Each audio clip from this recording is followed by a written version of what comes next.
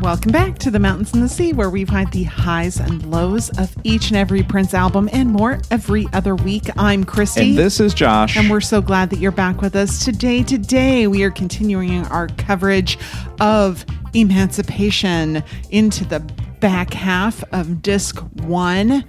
But before we do that, I'd like to wish you all a very Merry Christmas. This episode is releasing on Christmas Day, so if you celebrate, we wish you a very Merry Christmas. If you don't celebrate, Happy Sunday. Have a good day. That's right. And, if you're feeling sad or alone a little bit on this day, we hope that we can keep you company for a little while. And if you're having a wonderful day, I hope you're not listening to it on Christmas.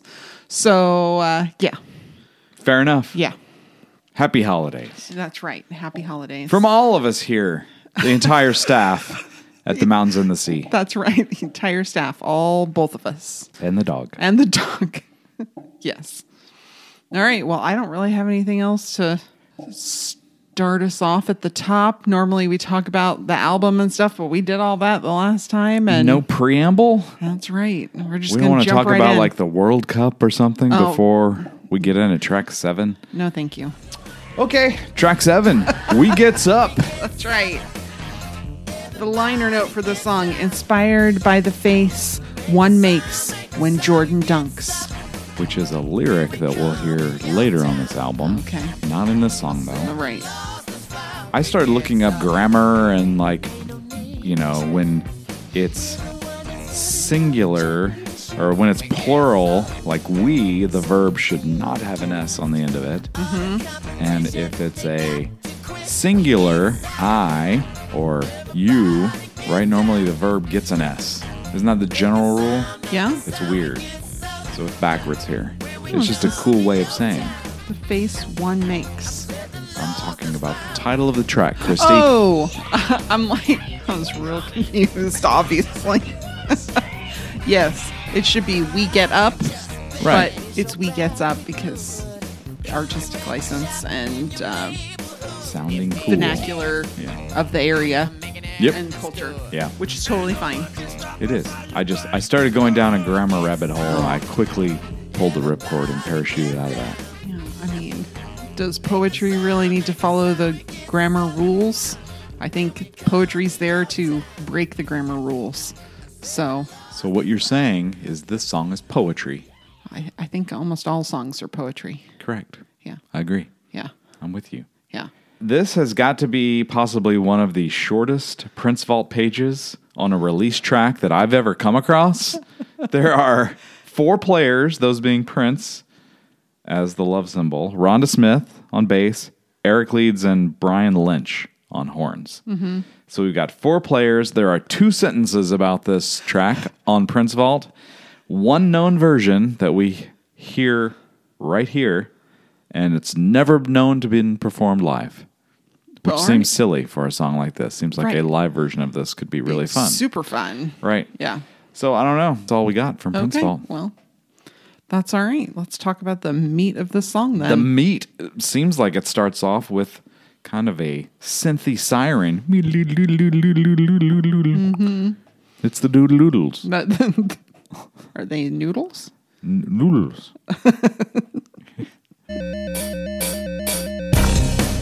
I did notice that there are tenor vocals on the left side and Prince is singing falsetto on the right side. Oh, okay. To kind of create the chorus of princes that are singing. Right. We get up, everybody get down. Make a sound, on this track, which I think is there's fun. a lot of stereo usage. Yes, not in a way that would disorient or trouble someone like you who's bothered by those kinds of things. I'm sensitive to them, yes. That's fine. You're a sensitive person. But certainly an upbeat track, which you would expect. We've had a lot of R&B vibe up to this point, and this song is a little bit of a shift. Yeah. It's a little less R&B, a little more like pop rock. Some interesting vocals, almost like he's channeling Ozzy Osbourne a little bit. It's very fun. It is fun. Oh, yeah! What you think? At 9 seconds into the song, there's a little horn hit that's fun and mimics the sound of a rhythm guitar, We get up. Everybody get which I think is kind of a creative use of instrumentation, at least for an album that's been, I wouldn't say it's been groundbreaking, sound-wise so far. So Right. this is kind of a neat, kind of a transitional moment for Disc 1, which makes sense. It's smack dab in the middle. Right. I could have sworn that there were NBA promos or something to do with the NBA outside of the liner notes about a Michael Jordan dunk, but I could find nothing about that anywhere. So I must be just conflating it in my brain with the liner notes of the Jordan dunk. Yeah, there was a song that he did with the NBA, or they used for Lay the Down. NBA. Oh, that's what it was. That's why I'm here, because Yeah. that's why I get paid the big bucks. But I thought this was one of them too. I thought it had happened, but I just must be incorrectly remembering. That's all right. But anyway, we gets up, everybody gets down. Make a sound. Make a sound. It's like the force. It always seeks balance, because we gets up, everybody else gets down. That's right. But everybody getting down is like they're happy, they're right. joyful. There's dancing. They get up on the stage, and the rest of us get down and dirty That's right. in the audience. It's all It's part great. of that symbiotic performance relationship. The chorus kicks it off, right? Right. We get some of the "When We Come to Your Town." Prince is always singing about coming to your town. make a sound. We get up. When we come to your town. Whether he's snatching up kitties like a circus clown, or the lost is found. Make a sound. We get up. When we come to your town. I said the lost is found. Yeah. There's this little bit of guitar that repeats, and it's kind of delightfully buzzy and almost springy in its quality. And I really appreciated these little things that he did in this song to Me really too. kind of elevate it. It's like this fun party song, and it's really easy to overlook some of these little touches. Your town. I said the lost is found. And then even like at 35 seconds, there's lots of layers of vocal, and he's got a squeaky scream that is just the word up.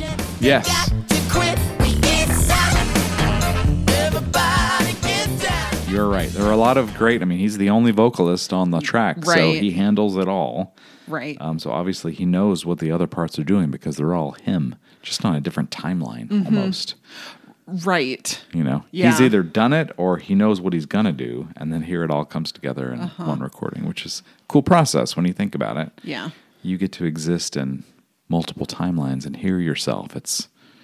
He is Michael J. Fox with a DeLorean getting up. 41 seconds, we get one of those fun horn hits. I don't know if that's Eric Leeds or Brian Lynch with the Everybody get down. it's just like this honky. It makes me think of Beaker from the Muppets. That's what I hear when I hear "We Gets Up."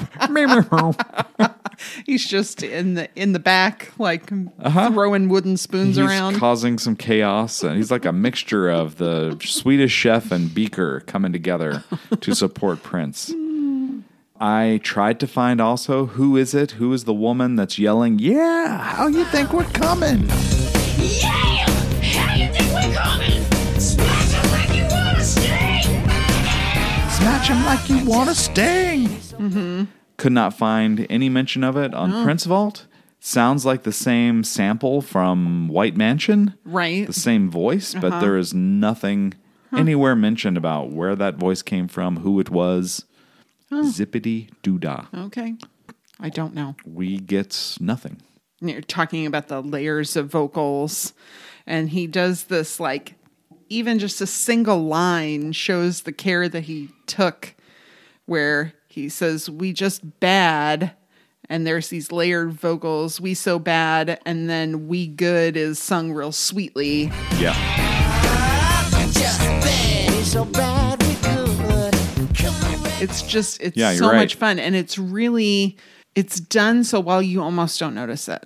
A lot of things on this album I think are easy to overlook because it does have kind of a It's very bit of smooth or polished, it and has it this plasticky sort of inorganic sound to it. right. But there are details on it that are highly cared for. A lot of attention paid to fine details. Right. Even though some of it can sound a little, I don't want to say monotonous because I don't get tired of the album, but it does sound a lot alike. Okay, There's not an awful sure. lot of variety to the sounds. That's fair.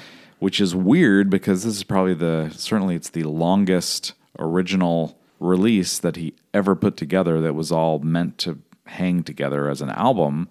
But it also spans so many different eras of the NPG and his own work by Right. himself and this new version of the NPG that would tour with him. But it all does sound like it was recorded together somehow. Right. You talk about care and vocal delivery. How do you feel about a minute and 11 seconds with, hey, no one can stop us how you think you could? It's very fun. Yeah, I agree. And we're making it understood. And no one can stop us how you think you could. It's Right after the ones I was talking about, the layered vocals before, I love this line. Coming to wreck shop in your neighborhood. Come and wreck shop in your neighborhood. MPG. And I'm like, oh, it's a little bit of a reference to Under the Cherry Moon. Because he's with the Rekisto, you know, it's the rec shop, the record shop. But they're also going to come to the town and kind of give it this fundamental shift just with their presence. I had not made the connection to Rekisto there. I always thought rec shop is like a bull in a china store. Yeah, but well, and that's it kind of is. how it is. Yeah. Like their presence is going to make this change, but it's also a rec shop. It's the record store where you're going to go and buy the music. Yep. And you've got to because this is, Yeah, they're getting up. that's right. You need to get down. There's another, I believe it's a female voice, right? NPG. No, I always New thought it Power was. Soul. I always thought it was Prince, just altered. Yeah! MPG! No power soul! It sounds to me like whatever show, comedian. But I could find, again, as much about that as I could about my NBA misconception. Prince has made quite a living on taking a left when others go right, as he describes. You know, we had that in The Max. Yeah. You tell me to walk a straight line, I put on crooked shoes. Here, if y'all take a left, we gonna go right. Y'all take a left, we gon' go right. We'll keep this mother rockin' till the broad daylight. Yeah, he's feeling a little antisocial, which when most people hear antisocial, they think introverted. But what antisocial actually is from a clinical standpoint, I only know this because of my other podcast, and our bestie has a master's degree in psychology. What antisocial actually is messing with social norms. Okay. So it's like the Joker. Okay. The Joker's antisocial. He's going in and he knows what the social norms are and he's going to break them. And that's kind of how I see this, that, Prince is going to go left when the social norm says he should go right. And he goes from singing the line very low, and then inside 15 seconds, he's done all the ranges. You're right. Y'all take a left, we gon' go right. We'll keep this mother rockin' till the broad daylight. Wave your hand. Ain't nobody better in all of the land. See them go. Yeah, we crushing the It's super fun, really is. enjoyable. I do think it's a little. He had a habit of over promising on these things too. Like, okay, everyone else taking a left. We're going to do the unexpected. Essentially, is what he's saying. I mean, antisocial or however you want to categorize it. But he's doing things like bringing rap into his music, and there are some trends that seep into his antisocial behavior too. Yeah. So a tad bit confounding, although on a song like this, that's really just about having fun. Right. Relatively harmless. No one was harmed in That's the right. ups we gets from this song. There's some horns and rising vocals with it. With the oh yeah, and there's horns with the that. whole counting of we gets up, up. It's like he's calling everyone to get up. Yes, it's very, very, very fun. The same note.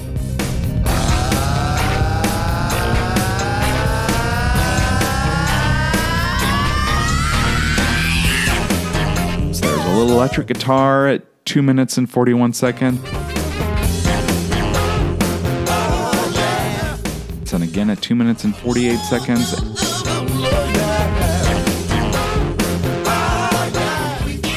And it's all a taste of what we hear and what I'm going to categorize as the song's ending coda.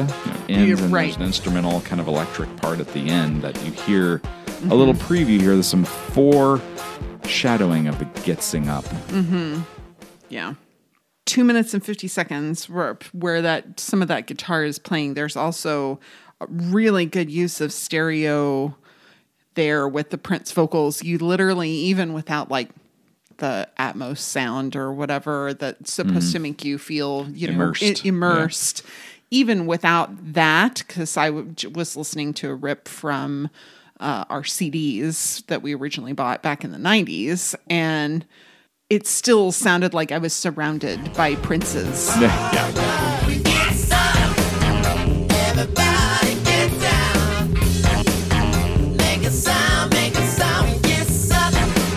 I think this is one of the rare, like, I don't know if you can call it a modern Prince album anymore because it's been a while, but one of the more comfortably mixed. It's not too loud. It's not too quiet. Like Sign of the Times you listen to on CD or streaming. And of course they fixed that a little bit with the Super Deluxe, the remaster. And then you listen to like the Symbol album and the Gold Experience, and it's like the loudness wars had creeped their way into Prince's music. And this is a nicely, nothing brick walled. Everything is very clear and understandable from an instrument standpoint. Yes, I agree. So there's that messy kind of breakdown ending at about 3 minutes and 21 seconds. Everything kind of comes to a stop and you hear bits and pieces of the song kind of collapsing like a giant Jenga where you just remove the wrong brick. And everything falls apart. It kind of comes to this natural end, though.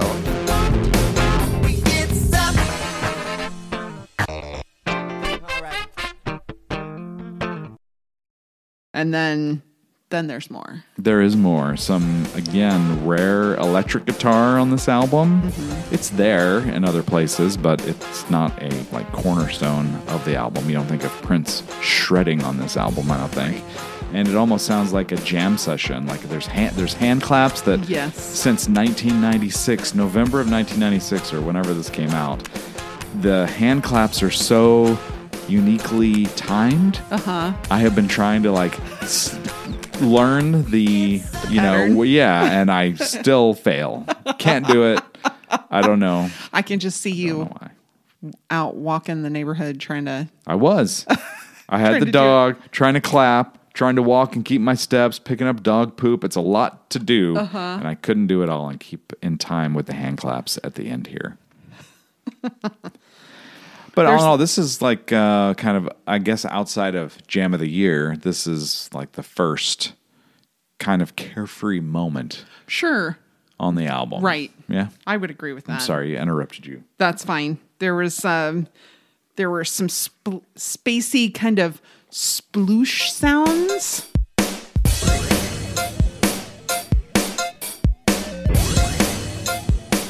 Yep. Which I thought it was really interesting that you could get this kind of wet.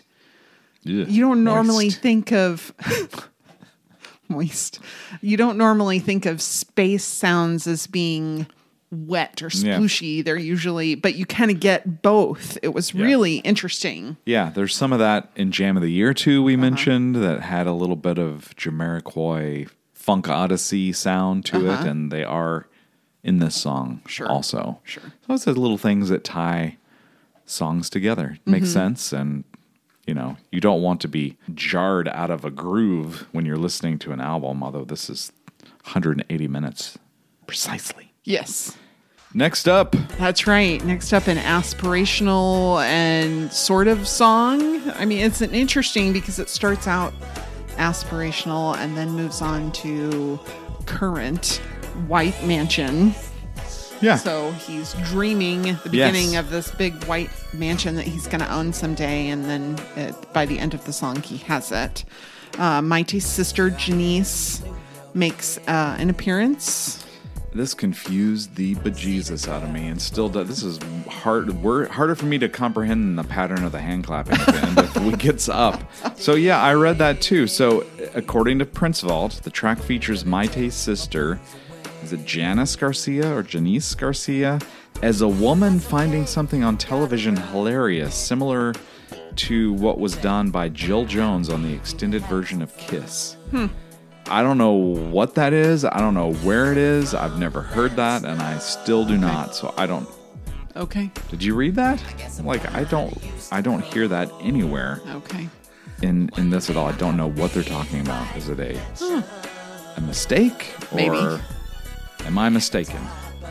I don't know. Either. I don't know. I I didn't have an opinion on it because I didn't have enough information. And I went looking because I'm reading this. I never had read that before, that Maite's sister was on this track. And then when it went into such detail about there's something with her finding something on television hilarious and compared it to the extended version of Kiss, I went listening and looking. And didn't find it? Did not find it. Oh, well. Yeah. Well, the liner notes state, in a perfect universe, dreams come true. Sell out, never again. So all of that led me, I'd never really thought about this song too much. In fact, I'll just say it. I never really liked this song. I thought that it's kind of nasally, sing-songy. It's very predictable. Sure. It's but then I went reading about it. Okay. And other people have changed my opinion on this song. Oh, good. I do enjoy it more now. I did not know you disliked this song. I don't know if I didn't like it. It was just like, there's just not much there to me. I almost feel it. Well, if the first time you listen to it, it almost feels braggy. Yeah, because that he ends up with Paisley Park, right? And he has Paisley Park at this time. Yeah, yeah.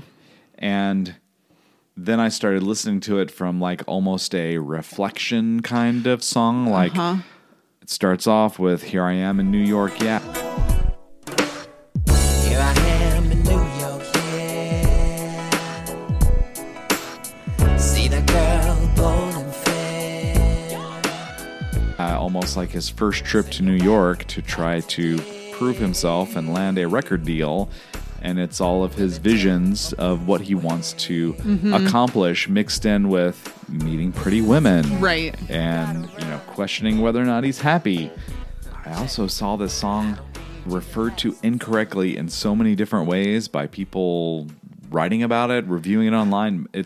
The next song is Big White Mansion. Yeah. No, it's not. It's White Mansion. It's right. not Big White Mansion. It's White Mansions. I saw that. And I saw Big White Mansions. Also wrong. Come on. Take a little care. Right. It's one thing to make a mistake once, but it's another thing to write a whole article about just it. Look at the back of the CD case. Look it up online. But I started paying more attention of it really because I was trying to find where is there Maite's sister finding something humorous on TV. And I also wanted to find where this sample of, when he says, see the girl bold and fair, which is the first thing he sees after arriving in New York, of course. And you hear, Yonita! See the girl, bold and fair. Later on, you hear more about it. And on some lyric sites, it shows Martin sample, Martin. But I could not find anything more about where was this lifted from. I thought I knew. Martin Lawrence, maybe?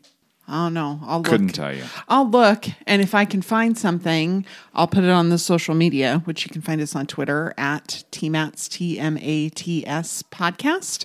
You can find us on Facebook, The Mountains and the Sea, a Prince podcast, or you can send us an email, at tmatspodcast@gmail.com, and I'll be happy to send you whatever link that you're looking for. And if you happen to know what that sample is for sure, then, do send it in. Let us know. Also, if you can identify what Maite's sister does anywhere on this track, I really want to hear. I mean, there's a lot of big white mansions here to get in the way. But, yeah. Okay. Hey, I finally get the latest fashion reference. Oh, there's one here. You're right. It's in the chorus. That's right.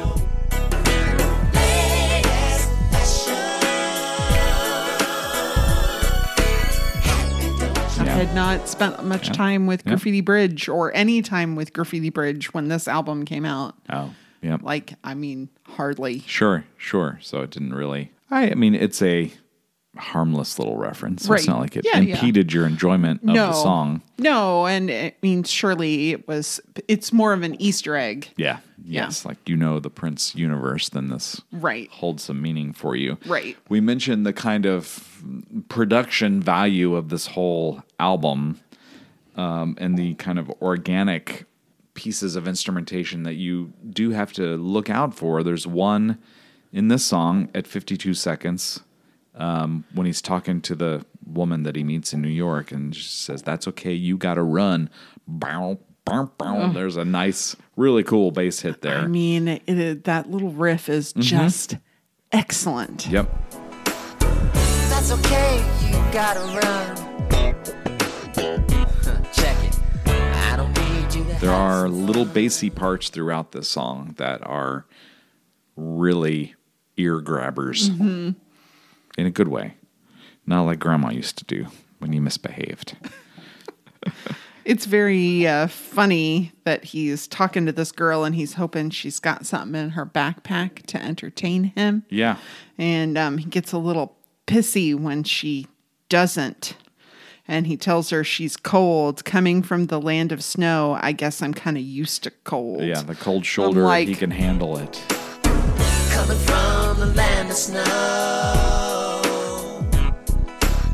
I guess I'm kind of used to cold. Just because she didn't have snacks in her backpack? Or whatever. Yeah. Well. It was funny. Yeah. It was like you said, as a retrospective sort of, he's looking back at his maybe past behavior a little bit. And, could be. Yeah. Could be. And this whole thing about I could use a new guitar made me think of, that's kind of a young Prince thing. Yeah, he's an aspiring artist right. early here. I could use a new guitar. Yeah, I mean, because, yes, he got new guitars as he continued his career, but it wasn't out of need. It was because he wanted more cool colors or, more bullets in the arsenal, essentially. But when he says how he could use a new guitar at 1 minute and 37 seconds, and there's kind of this sing-along guitar, almost country kind of little hit there. Yeah, it's very really interesting. fun. I also, as he says, sing a tune at Chaz's Bar or Jazz's Bar. It's Chaz's Bar, and I think it's a reference to his cousin Charles. Yeah. Sing a tune at Chaz's Bar.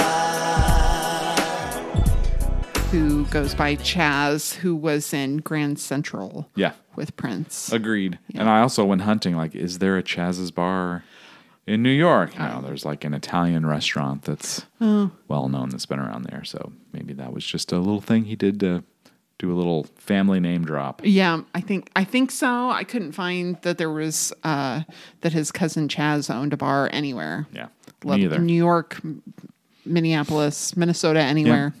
So maybe retrospective mixed in with a little fiction here. I had never heard the little aside at 1 minute and 53 seconds when he sings, maybe meet a debutante, be a toy, do what she want. And in the background, you can hear him say, tell me what you want to do. Maybe meet a debutante, be a toy, do what you want.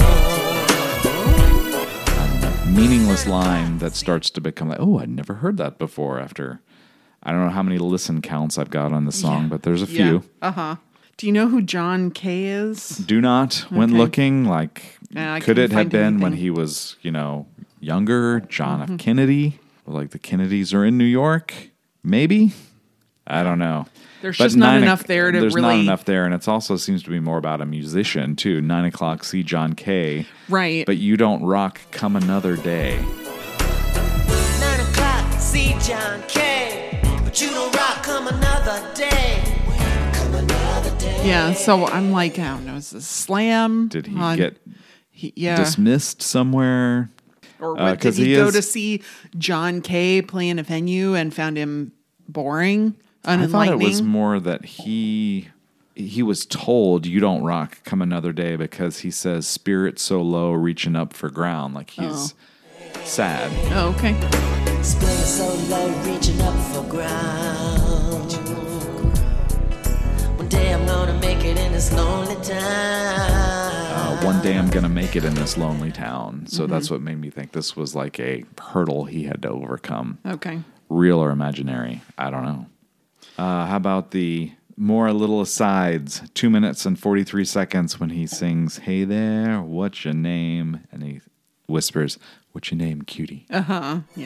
Cute. Hey there, what's your name? What's your name, cutie? Again, Now, tell if me you were not paying attention to pop culture in the early to mid 90s, you will not get this reference. Okay. I don't know if I did or didn't, but I'll let you know. I don't know Bo, but I do know math. I don't know Bo, but I do know math. Bo Jackson? Bo Yes? Jackson, yes, because there was the whole Nike. Yeah. I know Bo. Yes, Bo knows. Bo knows. That's what it was. That's what it was. Bo knows because Yeah. Bo Jackson played professional football and professional baseball. Yep. So he was very well known, and Bo knows was the Nike advertising campaign. So I thought that was a fun, very topical reference. Yep. Yep. When he says, "Back to Minneapolis, there you go. You can't find your house underneath the snow." There is an airplane sound effect there that I believe is the same airplane sound effect that you can hear in Super Cute. Okay. Back to Minneapolis, there you go. You can't find your At the beginning of Super Cute.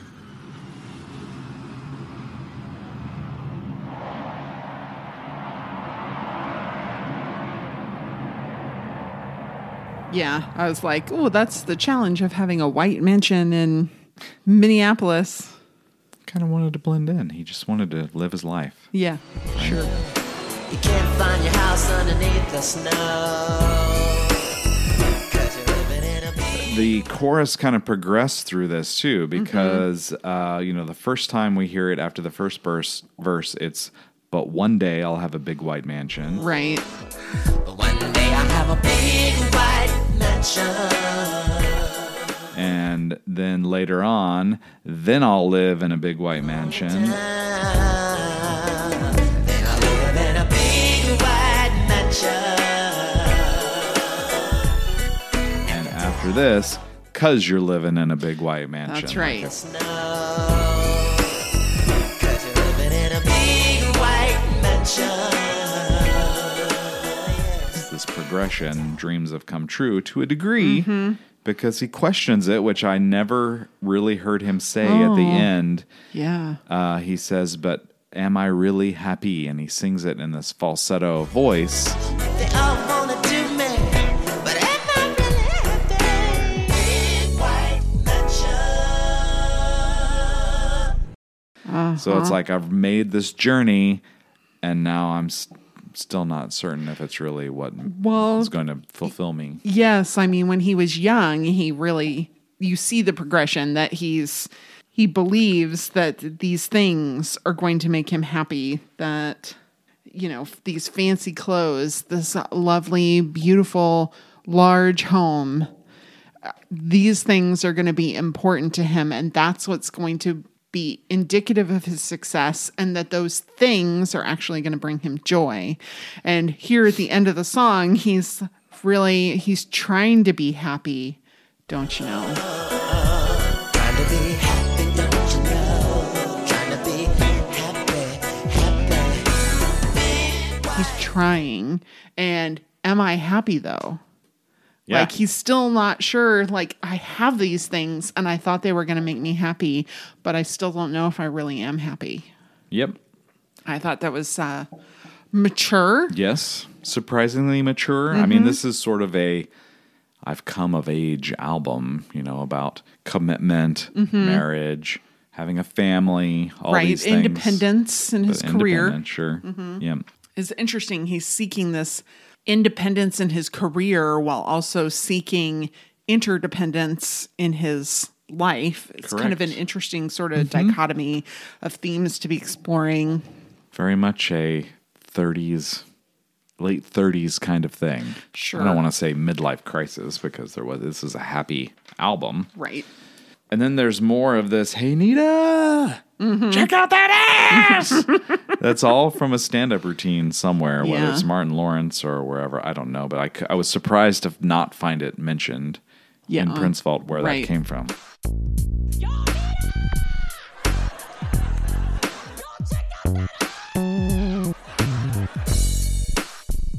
You tell me, where's there some girl finding something amusing on a television in this song? I don't know. I don't know what that refers to. I don't know. Maybe there was laughter at the comedy skit that they're sampling here, and maybe it's just a little buried. Could be. This is similar to We Gets Up in the ending, which sort of becomes a theme here. We Gets Up kind of comes to an ending and picks up some more. A little bit of stretching. Yes, this song does that and comes to an end, and then we get this kind of very short and nothing particularly special about this extended instrumentation at the end, which sort of leads me to believe like he doesn't know Bo, but he does know math and knows what he's got to do to get to 60 minutes and 0 seconds. That's right. And this just happens to be part of it. That's right. Exactly. Then we have Damned If I Do. The liner notes are simply damned if I don't. So he can't make someone happy, essentially, in his mind, from Prince's point of view. Right. Which we know often is very singular. Right. There's not a lot of looking outside the Prince universe when it comes to him evaluating his situations. Sure. I did not realize that this was one of the final sessions to feature Michael Bland, Tommy Barbarella as regular members of the NPG. But after I started listening to it, I thought it weirdly sounds like it fits in on this album, yes, but also sort of sounds like a love symbol album extra. Okay. To a degree. Sure. Even though it was recorded, February 1996, so a full, 10 months before this album came out. Good on Prince, waiting for permission to be with somebody, even if he's a little impatient. I'm mad in love, but you won't give me permission. That's true. I'm mad in love, but you won't give me permission. I was like, oh, good job. You haven't used the word squiggy at all so far on this there album. Hasn't been I'm just saying. squeaky stuff. Late 30s. I mean, look out. Well, and Prince is figuring it out. The object of his affection is also an adult now. Yeah, that's true. Yes. Well, he made a point of waiting until she was of age. I'm aware. So good for him, too. Not sure if I believe that, but okay, that's the story. Yeah, so here's the whole crux of it.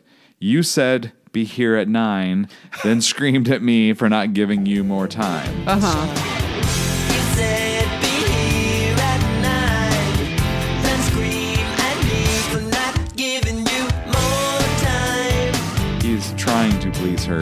Right, and feeling like he's No matter what I do. He's going to fail no matter what. Yes. Right. Yes.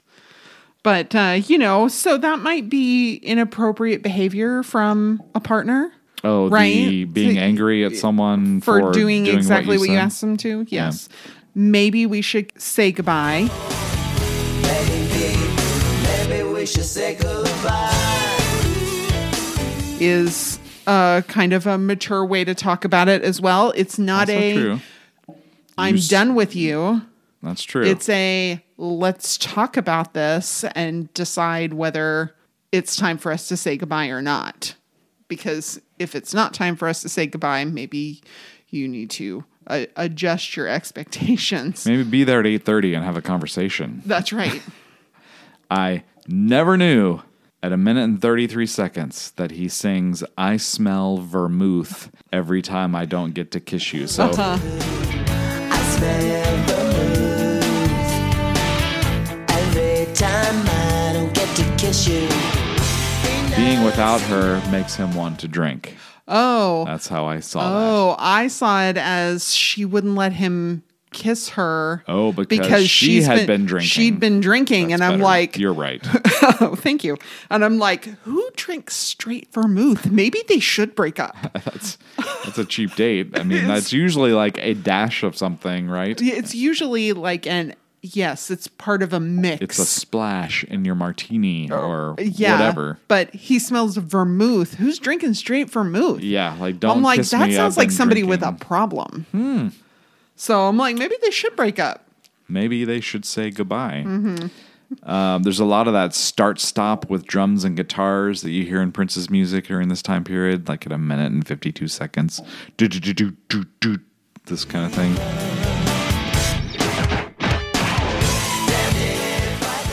The bridge to me at 2 minutes and 20 seconds, we just covered not long ago, Chaos and Disorder. Right. And I thought this is maybe the one part of this album that sounds a little like Chaos and Disorder, and it makes sense with the band members who are there. Obviously, it's a different mix. There's more horns here where he sings, "Damned if I don't try to make you see yourself the way I do."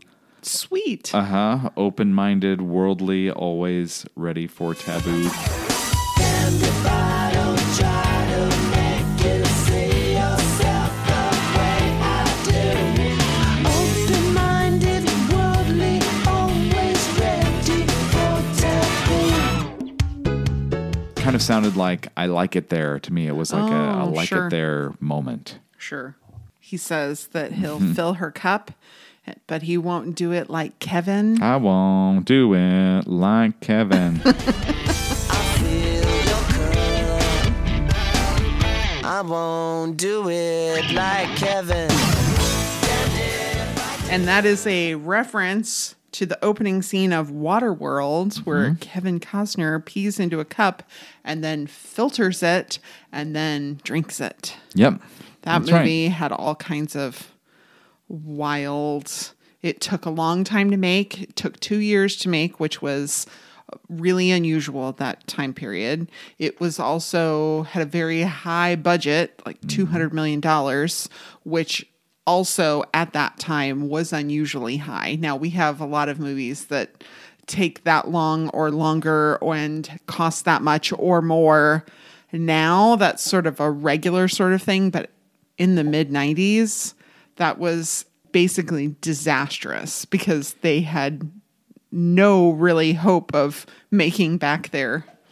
I remember when that movie came out and it was sort of almost doomed from all of the talk about it and the, trouble and how hard it was to make and how long it took and over budget and It so better almost be was- good. And then it yeah. was just kind of meh.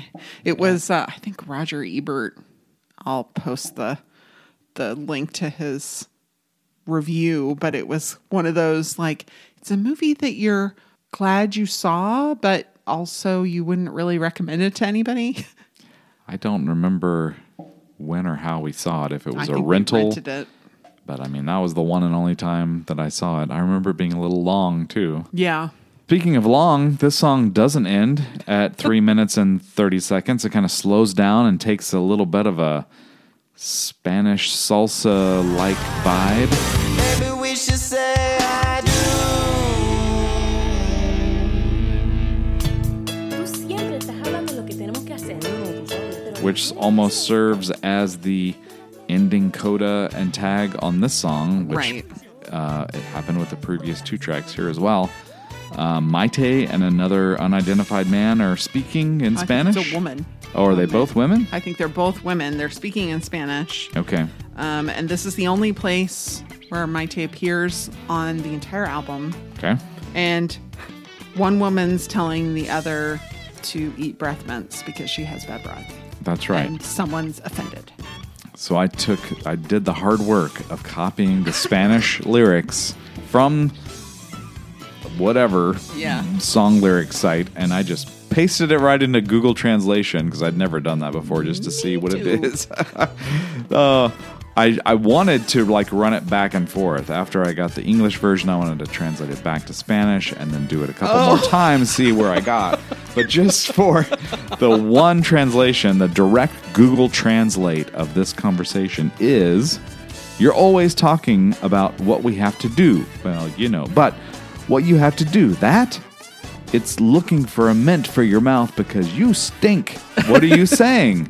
Please eat them all. My mouth doesn't stink.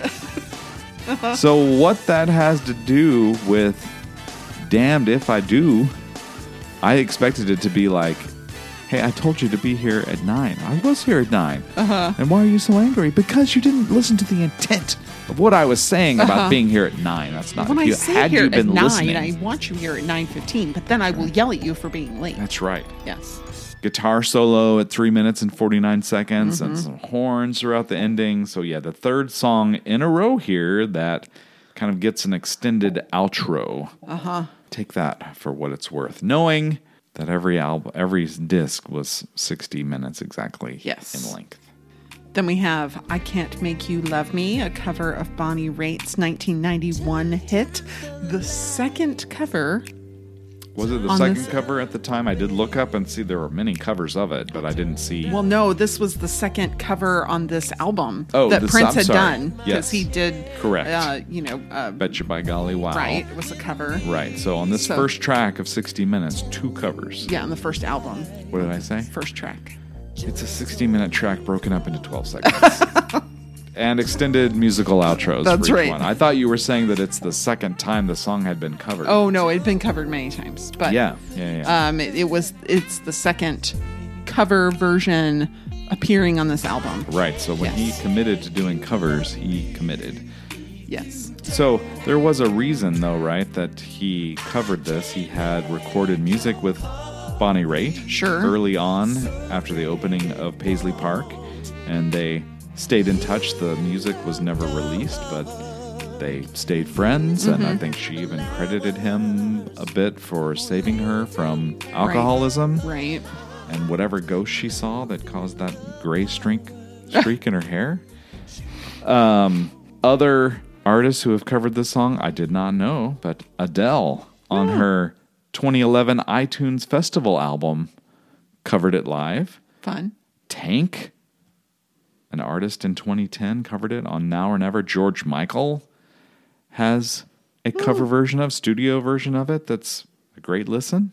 Here on this cover version, we have Prince doing everything except for Rhonda Smith on bass and Eric Leeds on saxophone and Todd Burrell, who I think starred in Modern Family, on additional keyboards. So I thought that was pretty interesting. Silly. It was included on a promo single of Face Down, Right. but with the title, with the word I instead of the I symbol, and to the word you instead of the letter U. Right. So it totally fits with the inconsistency of Prince. A little quality control That's there, right. Or at least a branding issue. We Sure. could call it that. Sure.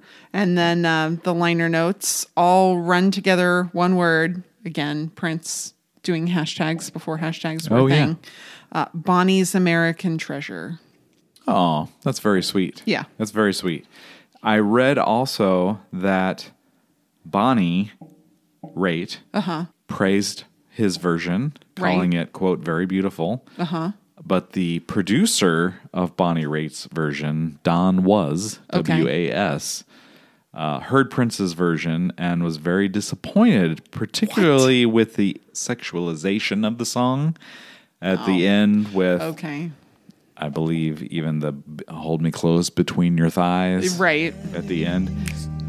Just hold me close between your thighs. Don Was said that Prince had no idea what the song is about. Oh, There you go. I think he knew what it was about. I think he just wanted to make it about something else. That's what I thought. I'm like, For well, his he version. wasn't there for the writing and recording of your version, and you're not. I mean, your name is Don Was. not Don is. Yeah, Bonnie's version, despite her being a country music artist, is very, very early 90s, easy listening adult Yes. contemporary version.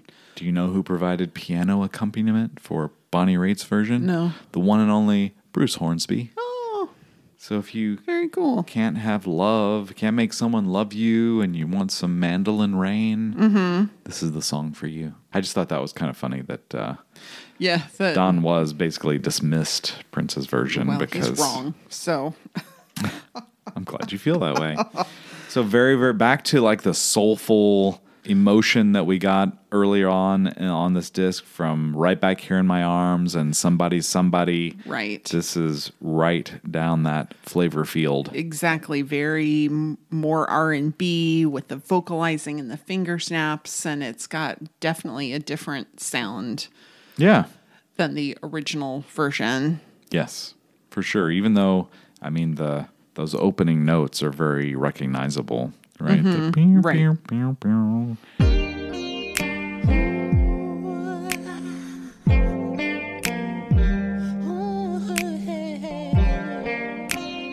And he does things to really kind of make it his own. He brings a lot of variety to repeated lyrics.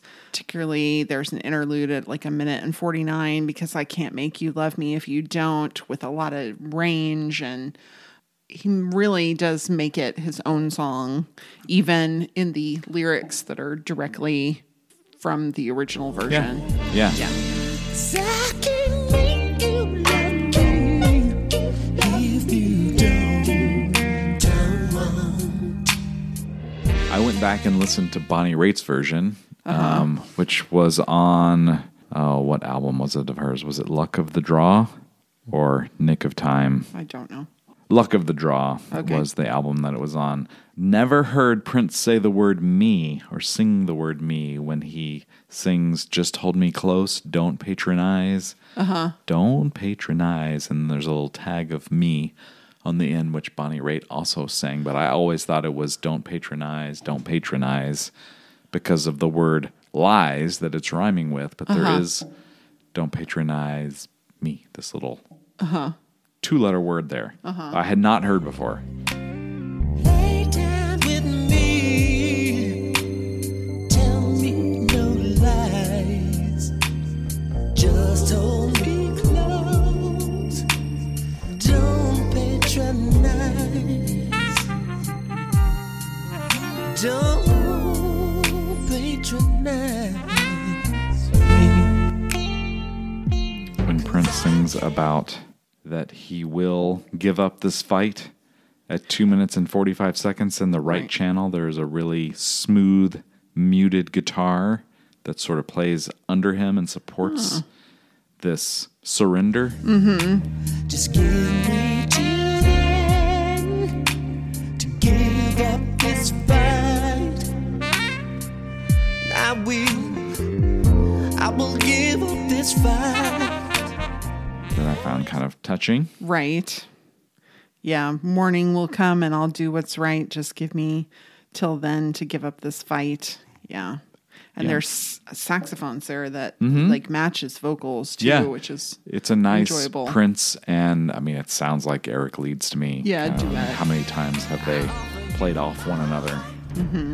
yeah. And then we get into the spoken part that obviously old Don didn't like. Yep. Yeah. Not only do I want to be the first, I want to be the last. Is that so bad? Not only do I want to be the first, I want to be the last.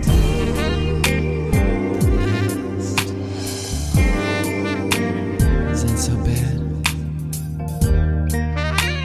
I want to. You see him singing this to Maite, really, right? Like he's feeling insecure or something. And this is how he's changing it and making it his own. He is wanting her to stay. He is trying to convince her one more night. And I can convince you that this is really where you want to be, that I can make you love me. Even though I've just said I can't make you love me if you don't, Yes. but I can convince you that you should stick around and try. Yeah. Yeah. I also found the more I listened to it, that spoken word part at 4 minutes and 17 seconds, the more I could hear Morris Day saying this. Yeah. Tell me what's up, baby. Am I moving too fast? Yeah. Not only do I want to be the first, I want to be your last. Uh-huh. Is that so bad? I have a brass waterbed. It's romantic, but it's also a little pressuring and territorial.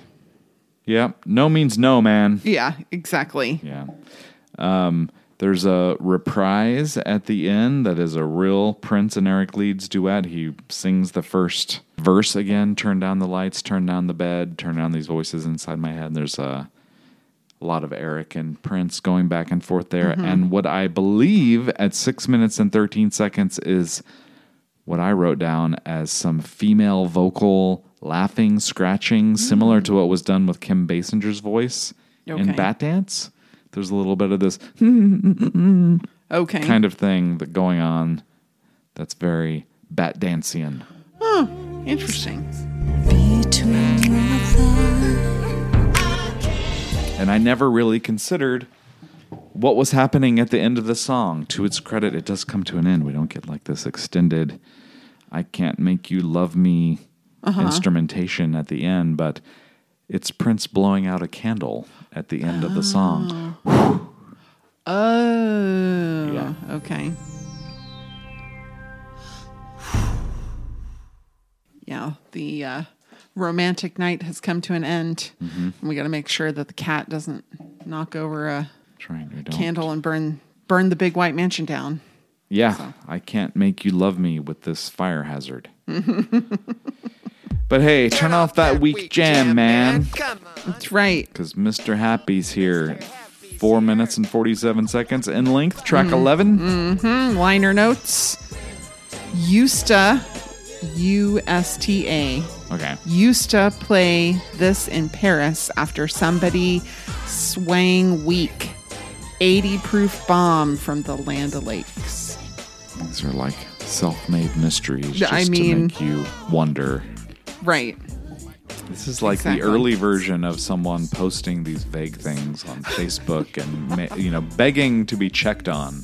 Yes. You okay? Or what really happened? I didn't realize that it was recorded and registered for copyright along with Style on the same day, March 3rd, 1996. Kind of fun. Yeah. Has according to Prince Vault, which I believe in this case is correct, a repeated sample of Bought a House Next to Prince. Okay, I couldn't find that in this. Oh. So I heard it Okay. a lot in the Big City remix of The Good Life. Yeah. And every place, I looked at several lyric sites to see exactly where it was to try and hear it, and I could not find it. Interesting. All right. Well, we'll go through the track here, see if Yeah. we can uncover it. That Bought a House Next to Prince, when I first read that and was like, oh, yeah, I remember that. I was like, where else have I heard that before? Primarily in the Grand Central Station 2000, GCS 2000 track, Love for One Another. Okay. Bought a House Next to Prince. It's all over the place in that song. Family, but all the cool of one another. You're one, no crime. And that song uses the same drums and bass line from Billy Jack Bitch. Right. And you can hear Bought a House Next to Prince at 5 minutes and 9 seconds in Love for One Another on GCS 2000. Okay. So that was Ice Cube's What Can I Do? Correct. Is where that sample comes from. And I remember that being very clearly in The Good Life's Big City remix. Yes. But yeah, I didn't find it here. And I tried really hard to listen for it. I think I'm with you. I was reviewing my notes here. Like, did I make a note of where that is, or did I just read over that? In any case, Prince has a very nasally, fun intro to this song. Turn off that weak jam, man. Come on. Mr. Happy's here. And we're bugging. Which is a cool way to come out of this soulful, weirdly sexually / touching or sexually touching. I can't make you love me. Turn off that weak jam, man. positioned after that, it's almost like he's like, enough of this. We're going to have some fun Right. because we're bugging. For sure. He says, I got some money. I got some juice. Got some money. Got some juice. Now, it's been a while since I had to turn to Urban Dictionary to help me make sure that I understood something appropriately. Oh, okay. Let's hear and it. I know it entertains people quite a lot when I have to do this, but I wanted to make sure that I wasn't missing some kind of alternate. I kind of understood what juice meant, but I'm Okay. like, I need to know what exactly it Precisely? means. Yeah. It's not bragging about apple cider. Oh, okay. It's street cred. Juice. Juice is street cred. All right. So that makes sense. He got money. Now he's got respect. Okay. That makes sense. Yes. And that's why he's here doing this rapish song. Right. This is the moment where something just hit me square in the face. You mentioned Bought a House Next to Prince. The Big City remix of The Good Life, not A Good Life. There's a sound effect in Mr. Happy at 28 seconds. It's like this. Okay. And that's where it hit me. The drums and the music of this song are mostly lifted straight from the Big City remix of Okay. The Good Life. The drum sound, I mean, you can, once you go back and listen to it, okay, for The Good Life, that's the sound Right. effect is right after he says, testicles 1, 2. Right. At 22 seconds. That's the same sound you can hear at 28 seconds in Mr. Happy. Okay. Testicles 1, 2. Checking the mic. The same microphone check and Bought a House Next to Prince. Checking the mic 1, 2. I'll be checking the mic 1, 2. And you can hear that same sound effect in the Good Life Big City mix at 2 minutes and 38 seconds, 2 minutes and 44 seconds, 2 minutes and 48 seconds. It is so clear. And I never really thought of this song as like an NPG Song. kind of spinoff. Like Right. this sounds like it spawned from the Big City mix the way Push It Up spawned off of Jam of the Year. Right. Super fun. So the last song, he wanted a virgin, and now he wants somebody grown. That's right. Need somebody grown. Okay, that's Well, quite a hey, you go left, he gonna go right. yeah. But it's also about I will take care of you. It's Right. about I mean that's the chorus, right? Right. I will take care of you, Mr. Happy, every day and night.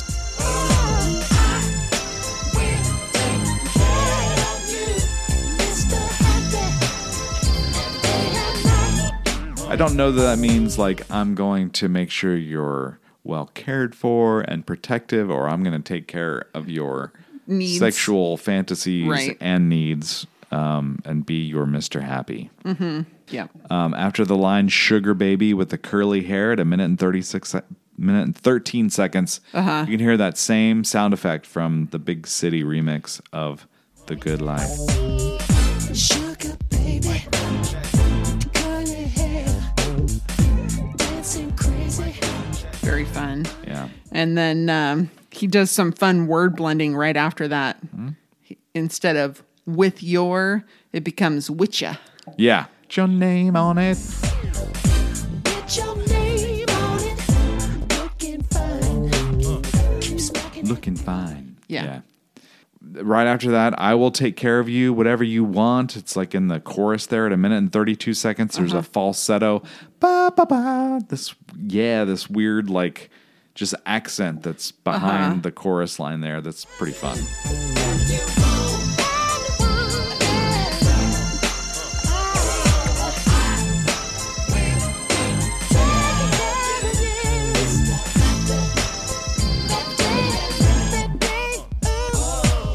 And we get Prince with a little rap, That's right. which I normally welcome. Sure. And I mean, it's just silly fun, right? Yeah. He tells us how to do the wild sign. Third finger down. Yes. Set up to the roof. Third finger down if you're wild, make a sound. Look at my people getting on down. Get down. Skip the rhythm. Maybe some unnecessarily goofy things like, can guaranteed to get your girl loose if she douche. Yeah. Understand, this is 80 proof. Guaranteed to get your girl loose if she douche. Though you said A little cringy. Yeah. Third finger down. Yes, that's how you make the wild sign. Right. So towards the end of that, skip the Remy and let me have some Mary Tyler Moore of that new power soul. skip the Remy and let me have some Mary Tyler Moore, that new power soul. We know Prince liked older television shows, older movies. That explained Mary Tyler Moore. Remy, I don't know. No, I don't either. Couldn't tell you. Maybe it was a character on the show. Maybe. But I mean, he just used that to say, give me some more of that new power soul. He Right. made it kind of fun with it's almost like the Wheel of Fortune before and after category. Yeah. Yeah.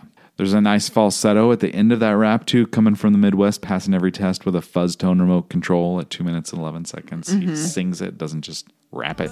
Yeah. Power soul. Coming from the Midwest, passing every test with a fuzz tone remote control. There's a rap by Scrap D. Hello again from I Rock, Therefore I Am. That's right. Just a local Minneapolis dude. That's right. Trying to Make get it. in good. That's Yeah. right. He says, "Do I love you? I can't love you because I hate you." Uh-huh. And some people say it's a reference from the Gold Experience. Yeah. But I wish they'd left out "can't" in that. He says, "Do I love you? I can't love you because I hate you." Yeah. So I kind of wish they'd left out "can't." I love you because I hate you. And then it would have really been for sure a reference to that Gold Experience track. Okay. But I'm not convinced that that's necessarily as connected as people want to make it. Fair enough. A little time capsule moment here. Keep the drapes open. VCR, the whole bit. I know it sounds sick, but baby, let's make a flick. My place. Keep the drapes open, VCR the whole bit. I know it sounds sick, but baby, let's make a flick. Just a happy baby. There's a little paper crumbling sound effect at 3 minutes and 19 seconds too, behind Mr. D, Mr. Scrap D. Your world, knock your brain to another planet. And then, it fades out. And then, oh, wait, there's a little bit of guitar padding here at the end. There is, which I think is actually the beginning of In This Bed I Scream, starting Okay. at 4 minutes and 13 seconds. Right. Especially when you read the Prince Vault entry on In This Bed I Scream, that there's this guitar part that spawned from Prince putting the guitar on the ground and letting it make sounds. Okay. And you don't hear that in the song. You hear it before the song, which is tracked at the end of Mr. Happy. Huh. Really, to me, it should be at the beginning of In This Bed I Okay. Scream, so I don't know why. However, there's a Bought a House Next to Prince sample at the end of Mr. Happy. Oh, okay. As it's beginning to fade, 3 minutes and 50 seconds, there's your small little Bought a House Next to Prince sample that you were desperately trying to find. Okay. Yeah, there's backmasked sounds. There's a door opening and closing. This guitar making weird sounds at the end that I believe belong more with the beginning of In This Bed I Scream than at the end of Mr. Happy. Okay, that's fair. So, speaking of In This Bed I Scream, fans got reminders from bediscream at AOL.com in the weeks leading up to the release to promote the album. I don't know how you got on that mailing list because I don't Yeah, know if there was. I don't either. I consider myself a Prince fanatic. Never knew about that. How No. do I subscribe? Right. Liner notes in very small and backwards type to Wendy and Lisa and Susanna. So it's Prince's makeup song, so to speak. Mm-hmm. Not as in makeup, or the stuff you put on your face. but Right, yeah, it's a his apology, apology a little bit. to a Though degree. supposedly he sent this to those ladies and they gave him some feedback and he ignored all of it. Of course he did. Of course he did. I mean, the one thing I will say about this song is it does not sound like the kind of song that he would have produced with Wendy and Lisa No. around. Anyway, So yeah, there's nothing more Prince-like, I think, than an apology. Hey, take a look at this. They spend the time to do it, and he ignores Every bit of it. every bit of it. Yep. Synths and drums and some record scratches and Prince singing falsetto. Yeah, and some hi-hats that are really fun. Yes. Yep. Not the only Purple Rain reference we have on this album, but probably the first at 59 seconds. Maybe we can stop the rain from coming down. Baby, if you wanna, we can fix the situation. Maybe we can stop the rain from coming down. Which I think feels a little forced. That sounds like the little. kind of thing Prince would write without Wendy and Lisa around. Sure. Maybe Sure, their sure. suggestion was, hey, why don't we be so less self-referential on an album that you're born to make, referring to the album that, really put you on the map. Right. Who knows? Yeah. He is vulnerable, though. He needs to talk about the sadness of this lover or partner leaving. And so he talks to the walls. To these walls I talk, telling them what I wasn't strong enough to say. And it's both sweet and a little sad that he doesn't really have anybody else to talk to. I think that was part of this. I think he probably talked more with Wendy and Lisa about music in general than Sure. any other members of his band, and they opened. As much as he was controlling and definitely the band leader and had a vision, I think he did a lot more collaboration with them than he maybe did with anybody for a long, long time. Yep. And made them kind of a featured part of the band, too. Sure. Like Wendy and Lisa became a thing Right. because of that. Right. There's some grumbling guitar under the second chorus, I guess, minute and 41 seconds, leading off with Tell Me. Yeah, it's chef's kiss. It's Uh-huh. so good. Yeah. Yep. Put this back together. How we gonna think with the same mind? He does sort of take a little responsibility. Okay. So he says, if I'm cursed with a dream, 1,000 times I feel whatever I've put you through. If I'm cursed with a dream, 1,000 times I feel whatever I put you through. So he realizes he's done something perhaps inappropriate, but he's not willing to say what that inappropriate thing is. And oh, poor me, when I dream it, I feel it so much worse than what you actually had. Yeah, that is I'm like- kind of the crappiest apology you could ever write. It really is. The intent, I think, is good, but there's this underhandedness to it that I'm sorry that I did that to you, but there's no way that you feel worse than I do. Right. Yeah. In fact, however bad it was for you, when I feel guilty about it, I feel so much worse than you ever could have. I'm like, oh, come on. Yeah. Not the way to apologize, especially probably not to two women. 3 women. 3 women. I always think Wendy and Lisa, but yes, Susanna's part of this too. Yes. Oh, and then I'm like, okay, well, maybe there it is. Maybe I understand why he's having some problems here. How are we going to think with the same mind? How we gonna put this back together? How we gonna think with the same mind? And I'm like, oh, he thinks they can only be happy if they think as one. But really, that's A, impossible. And B, even if it were possible, it'd be boring and he wouldn't like it. He True. thinks he wants somebody to agree with him all the time. Yeah. But he doesn't really, because that's no fun. Yeah.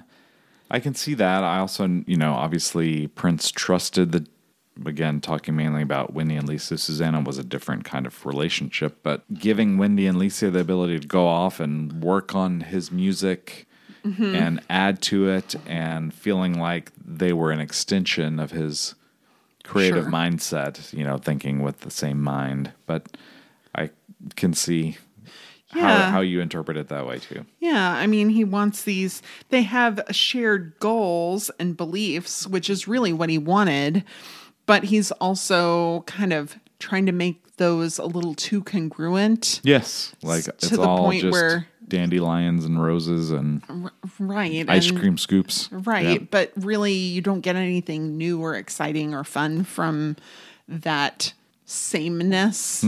Agree. Yeah.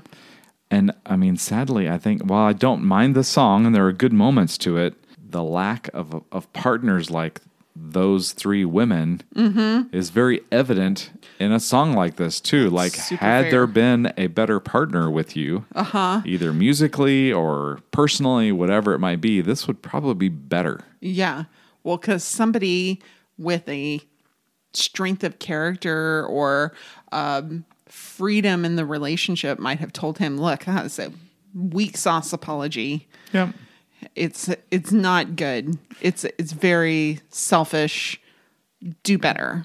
And True. You know, There's that, but there's also mixed with, these questions. How did we ever lose communication? How did we ever lose each other's sound? Mm-hmm. So there's an acknowledgement of this partnership there that we were good with one another. right.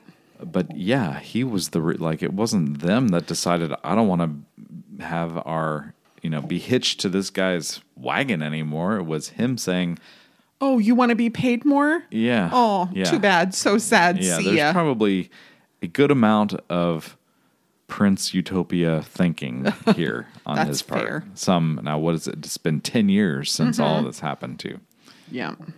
He says, in this bed I scream, and doesn't scream.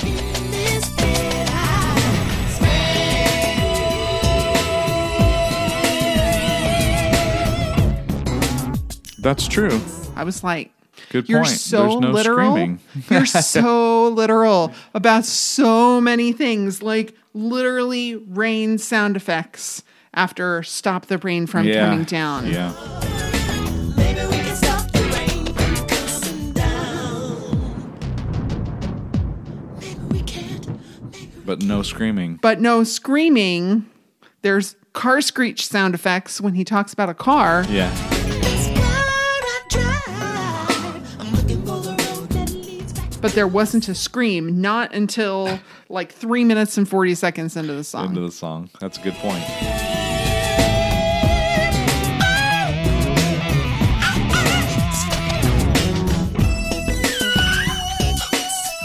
And isn't in the liner notes in the booklet, I believe that there's the illustration of a bed that I think looks like the endorphin machine bed. Anyway, I believe that is correct. I think that it even says, yes, it says, oh, I thought it was labeled.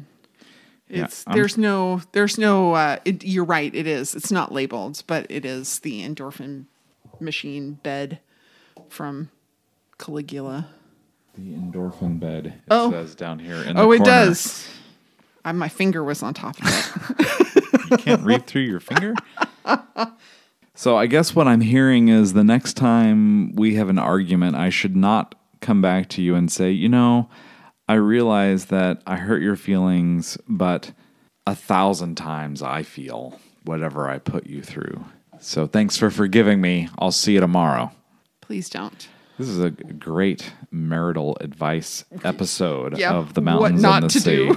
Yes. Let's learn from our friends' mistakes here. That's right. As this song ends, which we get yet another extended outro on this song also, at 4 minutes and 18 seconds and 4 minutes and 22 seconds, there are more of these spacey, what you described as wet sound effects. Yeah, wet computer sounds. Yeah. Weird. Yeah, don't get your computer wet. The two don't go well together. No. You skipped over one of the best parts of the song, though. Oh. Which is a call and response with the guitar. Oh, you're right. I did. Yeah.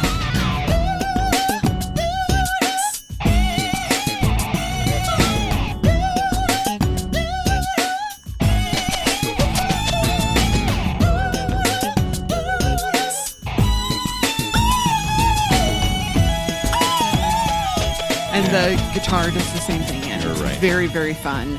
I mean, for all of the flaws in lyrics, man, that's cool. You are darn right, and I'm embarrassed that I didn't. I would think the longer I listened to this, the least likely I was to pick up on things I would like, because I was so frustrated by Yeah. the level of crappiness of apology that this song turned into. I'm so glad you can see that. I'm lucky. Yeah, it's weirdly padded at the end. There's like these industrial sort of sounding music. Yeah. I mean, it's totally just to get it to 60 minutes. And Yeah, the mystery was, it was kind of stripped from the 60-minute thing when it was clearly engineered to be that way. It did not come off like, oh, this is how it ended. It came off as, I worked real hard to get it there, yeah. including recording of sounds that Well, have... but see, that's the thing. It didn't sound like he worked real hard to get it there. It sounded like he padded things to get it there. If he'd worked real hard to get it there, we wouldn't notice these things. Oh, well, to me, that's what it sounds forced. It sounds It sounds too much like work, not like an album. right. Is what I mean by Yes, work. I agree. It sounds forced, but yes, if he wanted to go with this mystique of the music begged to be exactly 60 minutes, I wish it had been cleaner. I agree. Or do it to one song. Why does it have to be? It almost seems like, I've got to spread it this out. No. stretchiness out Give across me- the 4 or 5 yeah. tracks out of 12 that include this clearly extended and somewhat unnecessary instrumentation at the end. Yeah, give me one song with a really cohesive, well-worked, padded ending that fits and makes sense. Yeah. Meh, it is what it is. Or just don't make a big deal about it. That was the other part of it, was that it was this big deal that each of the discs was exactly 60 minutes, and it was 3 hours of love, sex, and liberty. He could have just left that as a little Easter egg, like, hey, did you notice that each of these is 60 minutes? Had it not been such a marketing tool or a reason to listen to the record, really, I would have been more excited if he had said 79 minutes and 48 seconds is the absolute most music I could pack on a disc, and that's what I recorded. It was more like I purposely left 19 minutes and 12 seconds free on this as a symbol of what the ancient Egyptians thought Okay. what is it? I don't know. The source of life, or how civilization began, yes. right? Society, yes. Okay. Yes. All right. So we've reached the end of the music that we're going to cover. 2 episodes have brought us to the end of the first disc, and we broke tradition last episode and made no selections. This time we have selections spanning 2 episodes. Correct, because I Yes. didn't think it was fair that Sure. we break this into 6 songs each and pick a high, a low, and a time capsule Right. across 30 minutes of music, or Right. whatever it is. It's close to 30 minutes. Right. So we're going to make selections for both episodes, the entire disc this time. So Let the judgments be known. That's right. We choose a time capsule, something that exemplifies the time period at which the material was recorded or when it was released. The sea, the low point, and the mountain, the high point. I go first because these are my rules. So the time capsule, for me, Jam of the Year. While it doesn't mention the year, I really associate it with this era, and the fact that he put in the little liner notes that it, summer 97, it very much speaks to the time for me. My time capsule is also Jam of the Oh. Year, with being a smooth opener and a real commitment from him to playing it live for a year or more as the concert opener. In fact, part of the tour was named Jam of the Year Tour. Right. And also knowing that it's like the last time we hear Rosie Gaines on a studio track on a Prince album. Right. It's kind of this beacon of time capsuleness that I hear with Jam of the Year. Right. The sea for me is from our last episode with the words of another seem to work out just fine.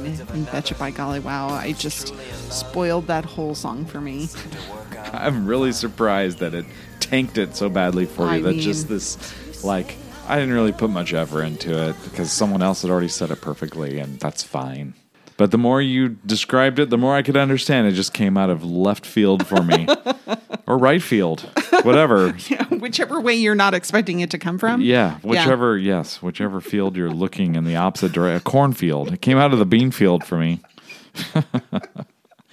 Came into the field of dreams. I Yes. was not quite as bothered by that. In fact, Sure. my notes, we diverged on that. I was like, oh, at least he kind of acknowledged that these weren't his words, Right. but it expressed, even though he's an accomplished songwriter, he couldn't have said it any better. But it did come off wrong. Yeah. For me, I initially had my C before I started listening to the music as White Mansion because of the sing-songiness of it all. But the more I listened to it, the More you more appreciated I it. saw the error of my ways. Then I thought, it's got to be Mr. Happy. Good God. I don't enjoy it. But then when I found all these similarities between the Big City remix, I want to go in and make like a fan-made mashup of Big City remix and Mr. Happy and maybe throw in a little Billy Jack Bitch and Love for One Another and make this big long track. I think it could work really well.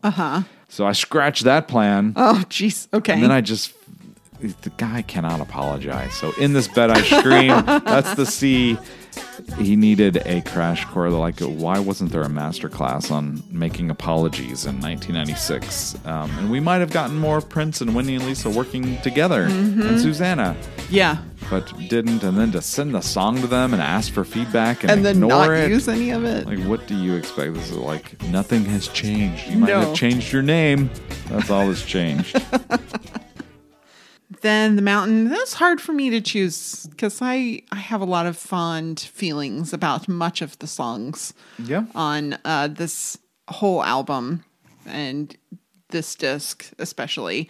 I really kind of loved Damned If I Do just because it's really fun and he kind of lauds himself to be this maverick.